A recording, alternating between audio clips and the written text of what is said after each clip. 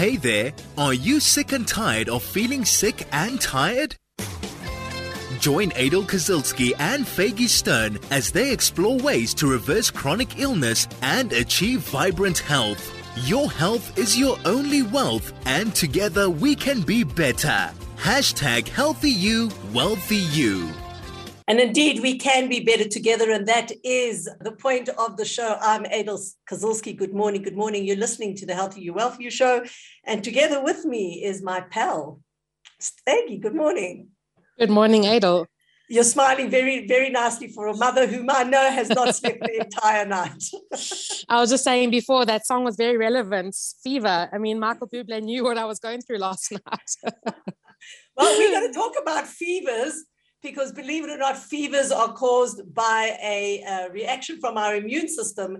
And I think it's high time that we actually discuss our immune system. What does autoimmunity do? All the different autoimmune diseases. We know that it played a tremendous role when it came to COVID, and there was a lot of discussion around it. And we felt that there would be nobody more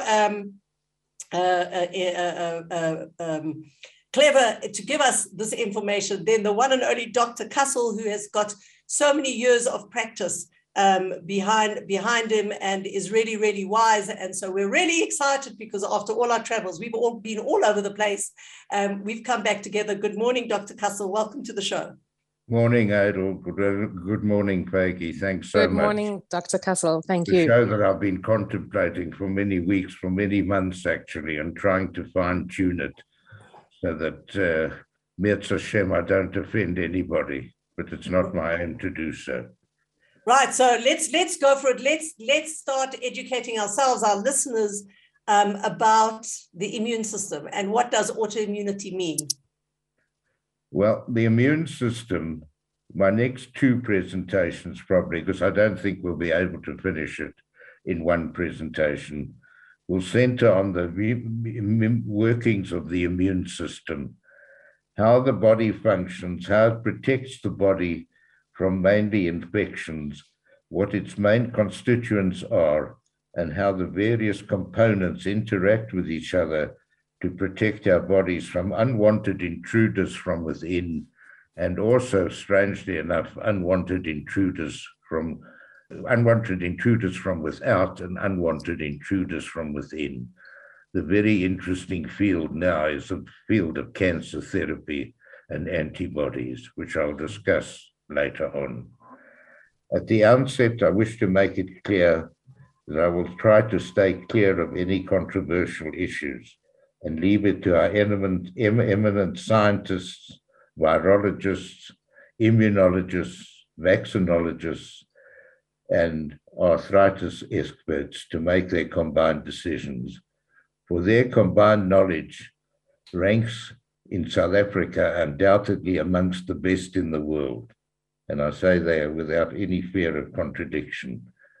In addition, if my views contradict those of any of my learned colleagues in my profession, I apologize and assure you that it is not meant to be so. The field of immunology is so fraught with uncertainty at present that views vary on both sides.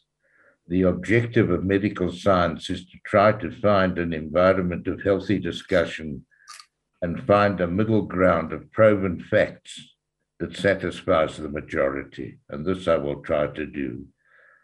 So my first objective will be to try to explain to you the functioning of the basic elements of the immune system, how in the construction of our bodies, thousands and thousands, centuries ago, these components were put there by Hashem to protect us from disease, infection, tumors, and the like. These components are namely four. Number one, the antibody. Number two, the antigen. Number three, the definition of herd immunity. And number four, the very important autoimmune reactions, where the body, for some unknown reason, can turn around and the antibody can start destroying normal tissues. Those are the four components that I will first define and then discuss the basic conditions that are related to them. First of all, the antibody. Where does the antibody come from? It is a protective protein, also known as immunoglobulin, which gets produced when an unwanted intruder, such as a virus or a bacteria, a vaccine stimulant, enters the body, or when an unwanted intruder arises from within the body, for example, a tumor. These antigenic stimulations initiate the immune antibody response, and this consists of white blood cells in the blood maturing and dividing several times, and then they rupture, secreting millions and millions upon millions of antibodies into the bloodstream. The antibodies have the ability, they are sticky, they are tiny, they're only visible under the electron microscope.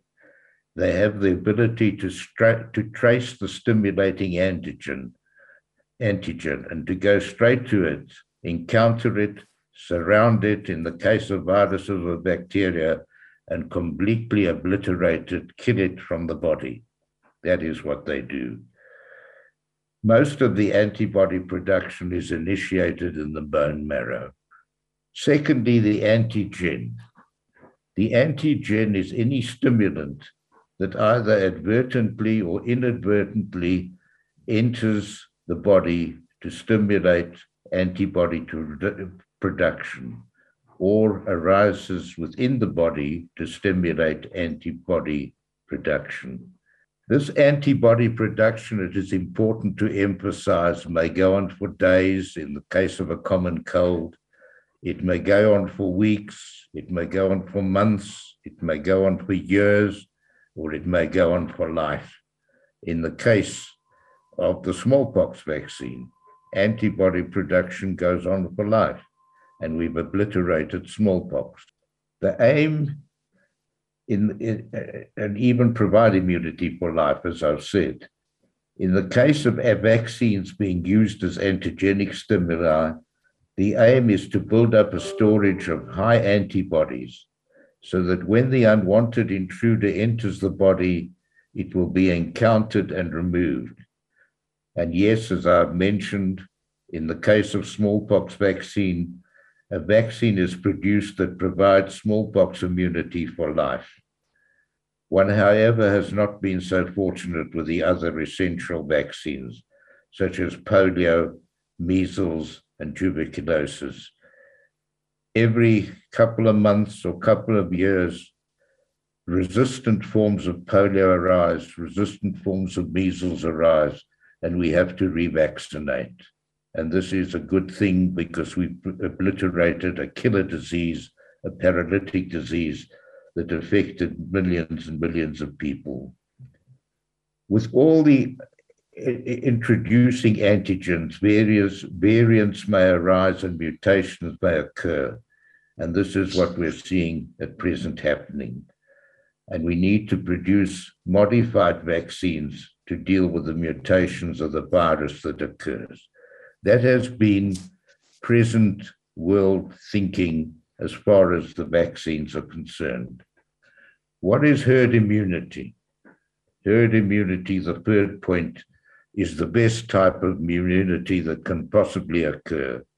It's herd immunity that is provided by Hashem and has been provided for thousands and thousands of years, long before any of these things came along. It means when you get the disease, let's take the example of chickenpox. In our days, when we were little children, our mothers, Alva Sholem, and our grandmothers took us to children with chickenpox in order to give us chickenpox, so that when we had chickenpox, we produced antibodies to chickenpox and were immune for life.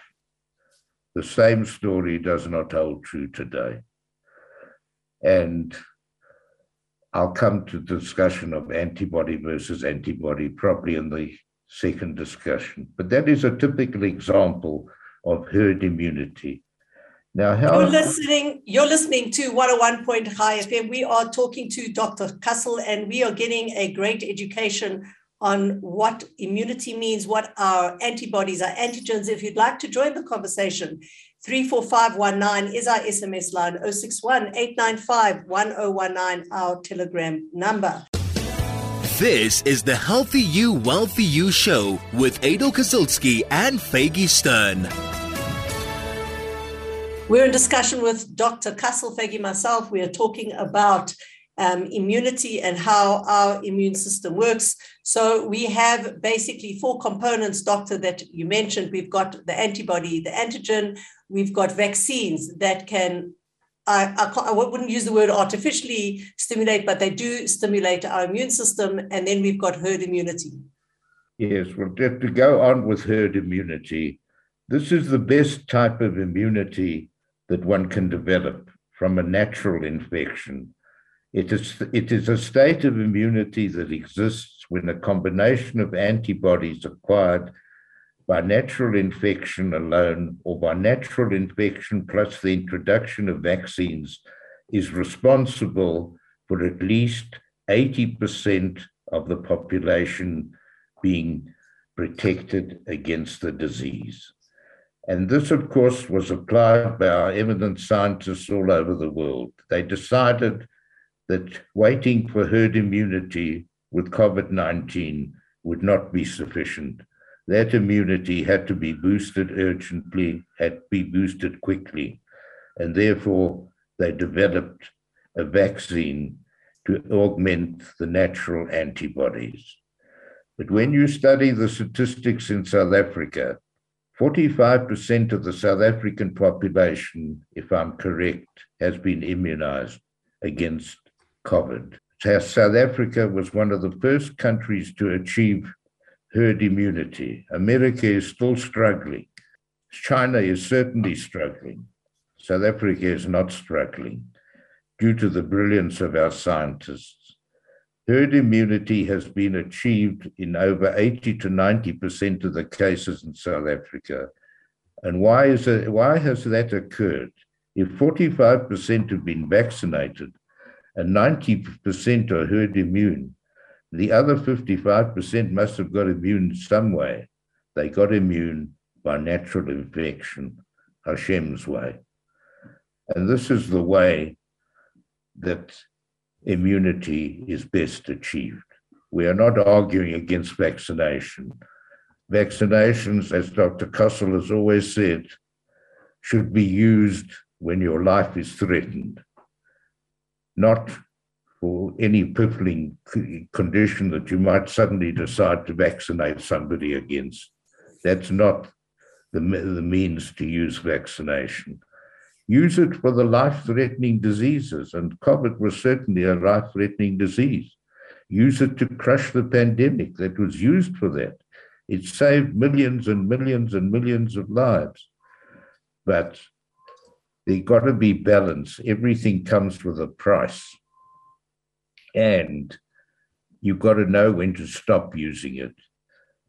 Already, there are 3 different types of coronavirus living quite happily inside us. The 4th one, COVID-19, is also trying to find its resting place inside us. It's looking for a host to rest in.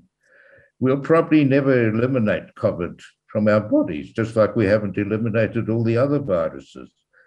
But the whole key is to know when to create the balance. And I'm coming to that in my second program. So the definition of herd immunity is the definition of a pandemic is changed to an endemic, and finally the disease is properly controlled.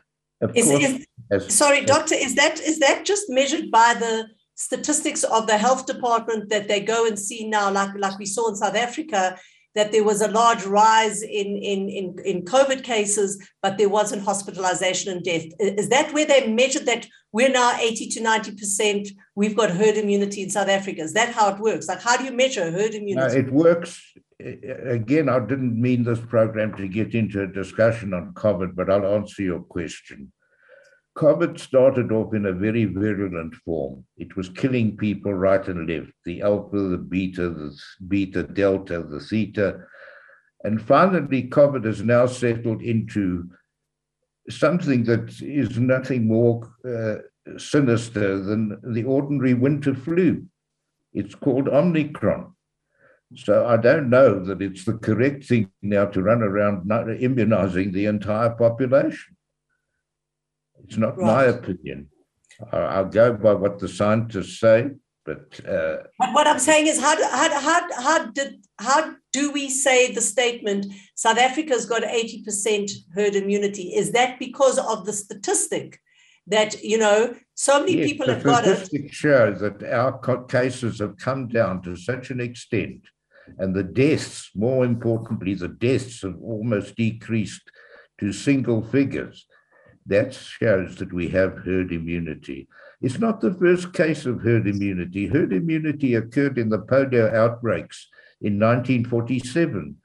The people who got polio were the very well-affluent, well-advantaged people living in the affluent suburbs.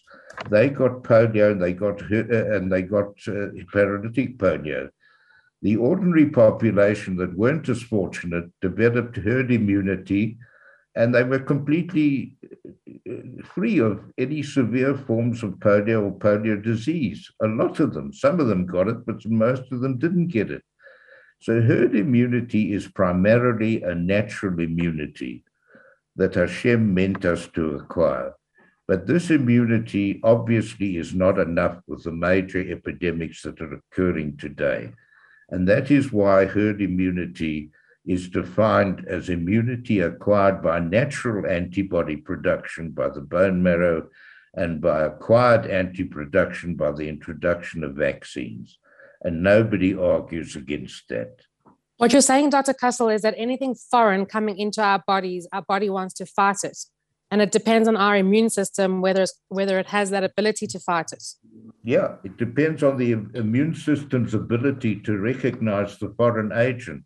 And remember, the foreign agent isn't only a virus or a bacteria. The foreign agent is anything that doesn't belong in the body, a poison, a toxin, a medicine that may produce an abnormal antibody response. As we're not moving too far away now, when Feige's own family, such a situation existed. So, it's any foreign substance that doesn't belong in the body, and the body doesn't recognize it as belonging there, that the body reacts against with antibodies to destroy it. That's what happens. So one of the biggest problems also would be obviously anything artificial or anything, let's say, man-made or produced. It could be, like you say, in a chemical, in a home chemical that comes into your body that your body tries to attack it. Absolutely. It's not only viruses and bacteria. Absolutely. I think that this point has to be stressed, because today we have such a scourge of what we put under the umbrella of autoimmune disease, right? And that is your body attacking. And most people, like when they do think about the immune system, they're only thinking viruses and bacteria. But it could be artificial food. It could be chemicals and pollutants. It can be the air that you're breathing. It could be anything that, as you said, the body's saying, hey, but it doesn't belong here. It doesn't belong here. And even more interestingly now, in the case, and I am deviating a bit, but it will be interesting for the listeners. In the case of malignancies in cancers, the malignancy, the cancer that arises in the body is a foreign body. It is something that doesn't belong there. And the marrow, Hashem's bone marrow, actually recognizes this and produces what is today known as an anti-tumor vaccine. Your own body produces it.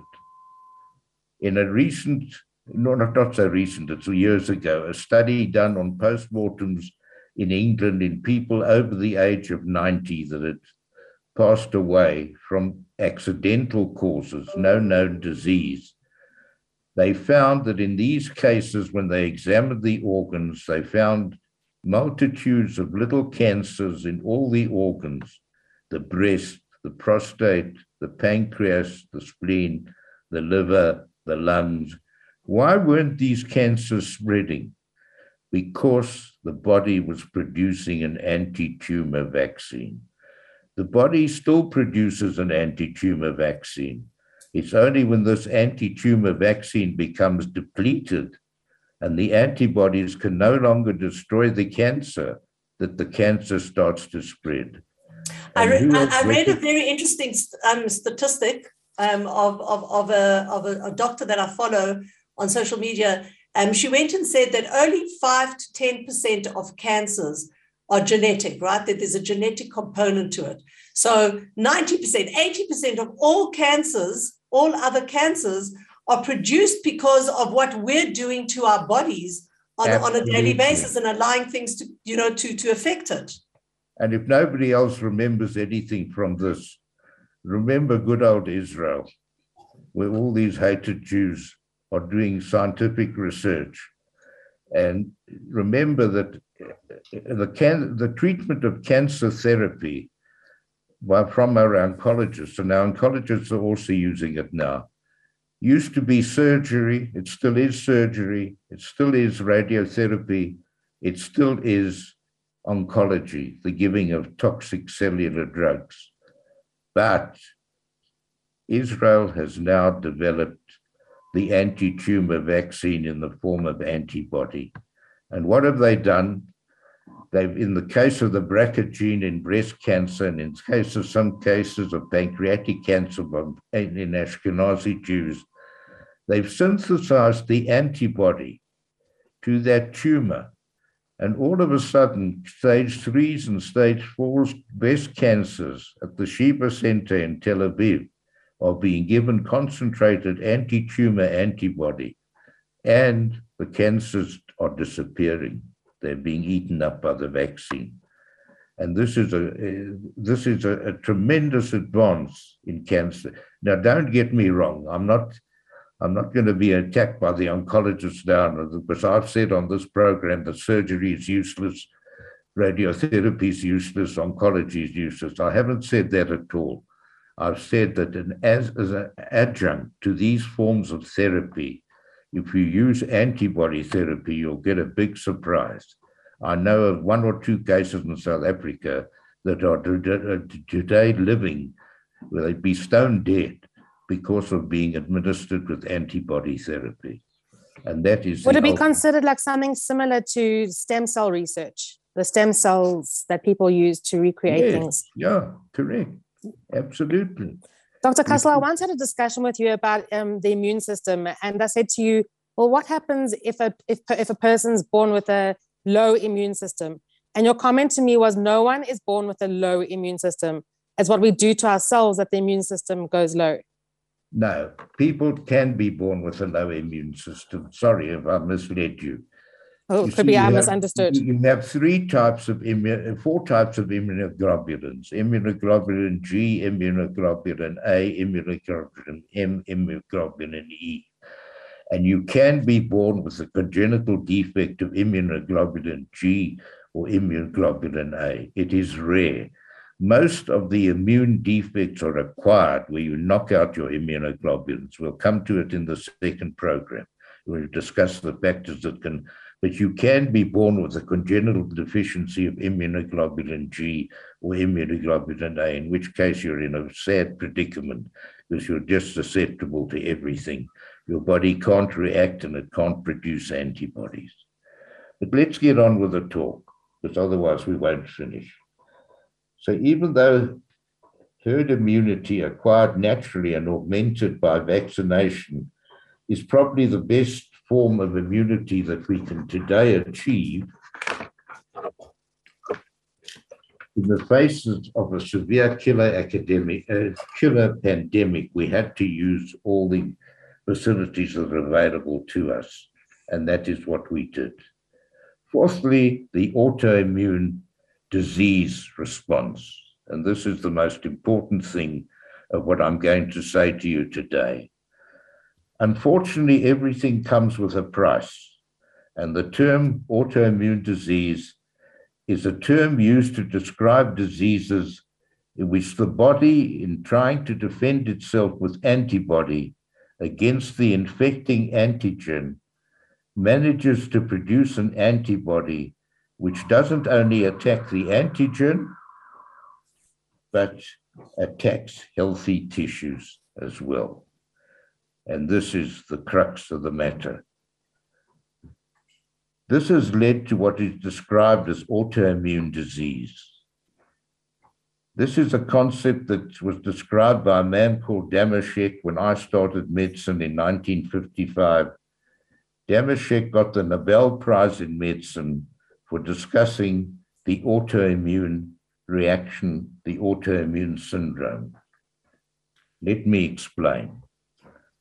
There are several of the most important diseases in medicine that are autoimmune, where the body eventually, for some obscure reason, starts destroying itself. Rheumatic fever was the prime example. This was caused when a germ called the Streptococcus lancefield group A, and remember, don't get a fright here, there are millions of streptococci in our throat. I'm talking about the Streptococcus lancefield group A, which has largely been eradicated completely from the earth today. Antibody gets produced to this, but unfortunately, the antibody doesn't only attack the streptococcus, but also attacks the heart valves and heart muscle and even the central nervous system, causing the disease rheumatic endocarditis, rheumatic myocarditis, and chorea, described loosely as rheumatic fever. Today, with prophylactic penicillin and the early recognition of this dangerous streptococcus, we have almost eradicated the disease. And I cannot recall an acute case of rheumatic fever in my last 10 years of practice in medicine in a child. But unfortunately, the same cannot be said for the next 6 conditions, the next 6 autoimmune conditions I'm going to describe. Top of the list comes acute nephritis and acute nephrosis. Again, when the infecting organism, the streptococcus, enters usually via the throat, it causes an antibody reaction, but the antibody in some cases doesn't only attack the streptococcus, it starts to attack the lining of the kidney, the membrane of the kidney, the filtering mechanism of the kidney, and then you have the condition called nephritis or nephrosis. Well, I'm a survivor of a child of minimal change nephrotic syndrome, which was exactly that. And really at the end, and I know I've discussed this with you personally, but I'm happy to share with the listeners, my son got exactly that. He got throat infections and eventually he landed up with his kidneys, and it was a nightmare for a year and a half until eventually I found a doctor who said to me, the cause of all of it is your son is allergic to milk. And I actually thought he was off the wall. I said to him, like I've got a medical background. I understand science. I understand, procedure. Don't tell me milk has caused my son to have an autoimmune disease. And honestly, he was right. And by the age of 3, by listening to this doctor and taking away that which entered his body, that caused the autoimmune, that caused then what happened, he's cured of an incurable disease. It's an incurable disease in the medical books. And it's just absolutely fascinating. We have a listener here that says, this is a really interesting discussion. And I agree too. If you'd like to join the discussion, it's 34519 or 061-895-1019. We'll be back shortly. This is 101.9 Chai FM. This is the Healthy You, Wealthy You show with Adel Kosilski and Faggy Stern. Okay, we've discussed the first 2 autoimmune diseases. Doctor, what's the third? The third one is purpura, bruising, called thrombocytopenic purpura.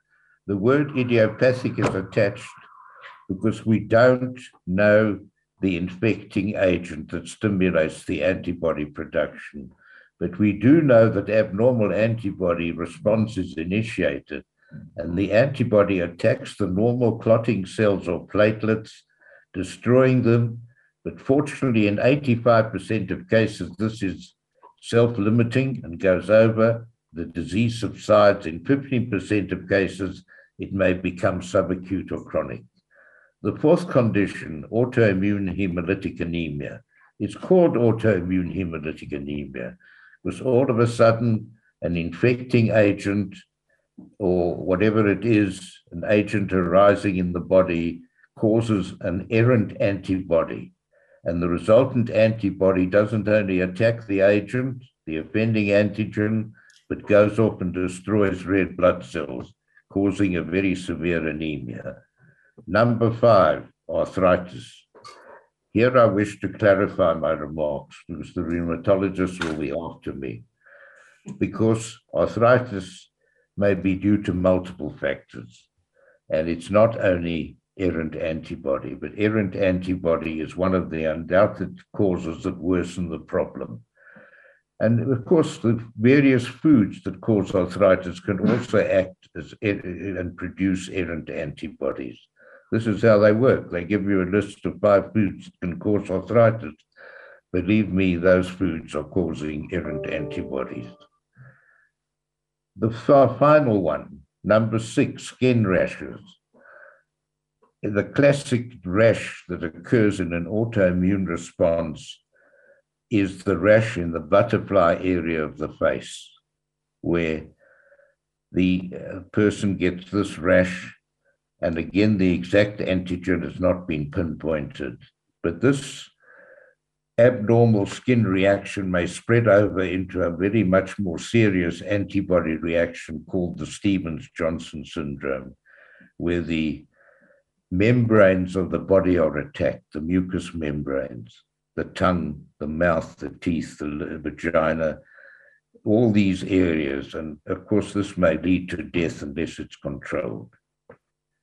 So yes, it was left to Damashek to show that if you had acute nephritis, purpura, hemolytic anemia, arthritis, and skin rash, you then had a potentially very serious condition of autoimmune breakdown. And this condition he named lupus erythematosus. That's what lupus erythematosus is. It's a breakdown of the immune system in which the immune system loses the ability to produce a normal antibody that's just directed against the offending antigen, but also produces an antibody that flies off and attacks tissues. And when all the tissues are attacked, you've got an autoimmune breakdown. That's lupus erythematosus. So yes, you'll ask me how you control this condition. Well, the only way, and I might be wrong now because I've left medicine, I've only read, but I've left medicine for 2 years. But when I left medicine, active medicine, lupus was still being treated with steroids and cytotoxic agents. Steroids to get them into remission and to try to keep them in remission. The same with arthritis. But steroids are a two-edged sword because the best way of knocking out antibody response is by giving cortisone. And this, I wish some of our esteemed colleagues would realize that the use of cortisone is good and it's bad. It's good in the sense that it alleviates spasms, asthma, all sorts of things, but it's bad in the sense that it knocks out your antibodies and you become more and more susceptible to infection. So I'm looking at the time. I would like to conclude this particular talk here and explain to you what I presume to do in the next talk. I wish to emphasize that we have shown the beneficial effects of the body's immune system in protecting us from disease. This has undoubtedly been augmented by vaccines since the introduction of the smallpox vaccine. And by providing full and prominent herd immunity as quickly as possible, we can bring pandemics under control as we have done. But full immunity sometimes comes with a price. And of course, this is where the big dispute enters at the moment. Vaccines undoubtedly have their place in inventing immunity.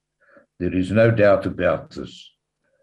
But in my next talk, I will try to outline for you the good antigen versus the bad antigen, and the good antibody versus the bad antibody. So ponder what you're likely to hear and draw your own conclusions. Never forget to rely ultimately on the tremendous expert knowledge that we have in South Africa. Thank you. Thank you. I think that what I kind of like have got from your talk and again emphasized in certainly my personal lives and that which we should be sharing with the listeners is that our bodies have such an innate understanding of what is good for us and what is bad for us. And I think that as a population, as a society, because of just the way things have developed into the 21st century, we have abused our bodies. We've stopped listening to our bodies. I keep on saying to my kids all the time when, somebody says, I have a headache. I'm saying, yeah, I hear you have a headache and it's good to take 2 Panado, and if it goes away. But if a headache is persisting, it's telling you that there's something wrong in the body. Your body is talking to you, and ask the question why and try to go back and see what's going on. And I think that's a lot to do with autoimmune. Today, we are dealing a lot with the symptoms of autoimmune, and we've got like a barrage of pharmaceutical and other interventions that can help us to douse out the fire of what the autoimmune disease is bringing to us, but we're never asking us, why did we develop it in the first place? And I think that that's such a powerful question to ask. What wise words, Idle. If only there were people that would be prepared to listen to you.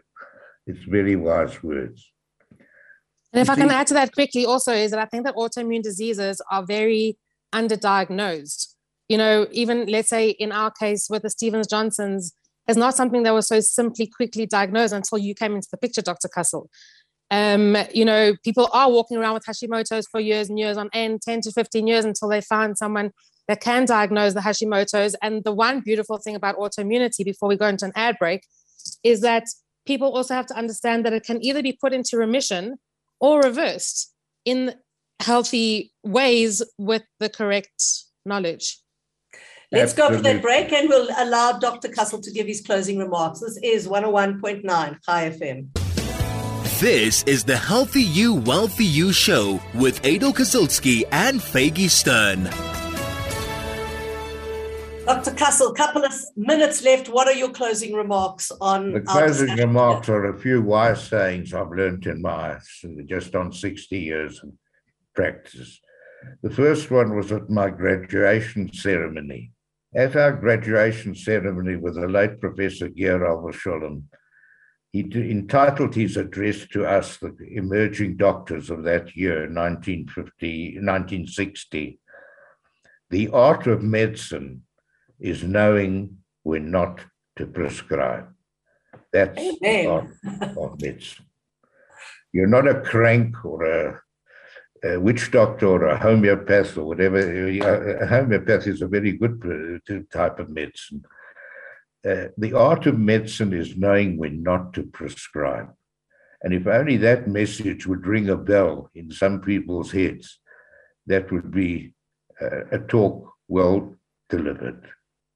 Well, I think indeed this has been a talk well delivered, and as always, we so appreciate your timeless wisdom and your ability to look beyond, just what we see to give us the understanding of, how we function. So we're definitely going to have you back on with part 2 of autoimmunity. And I think there's a lot to discuss about it.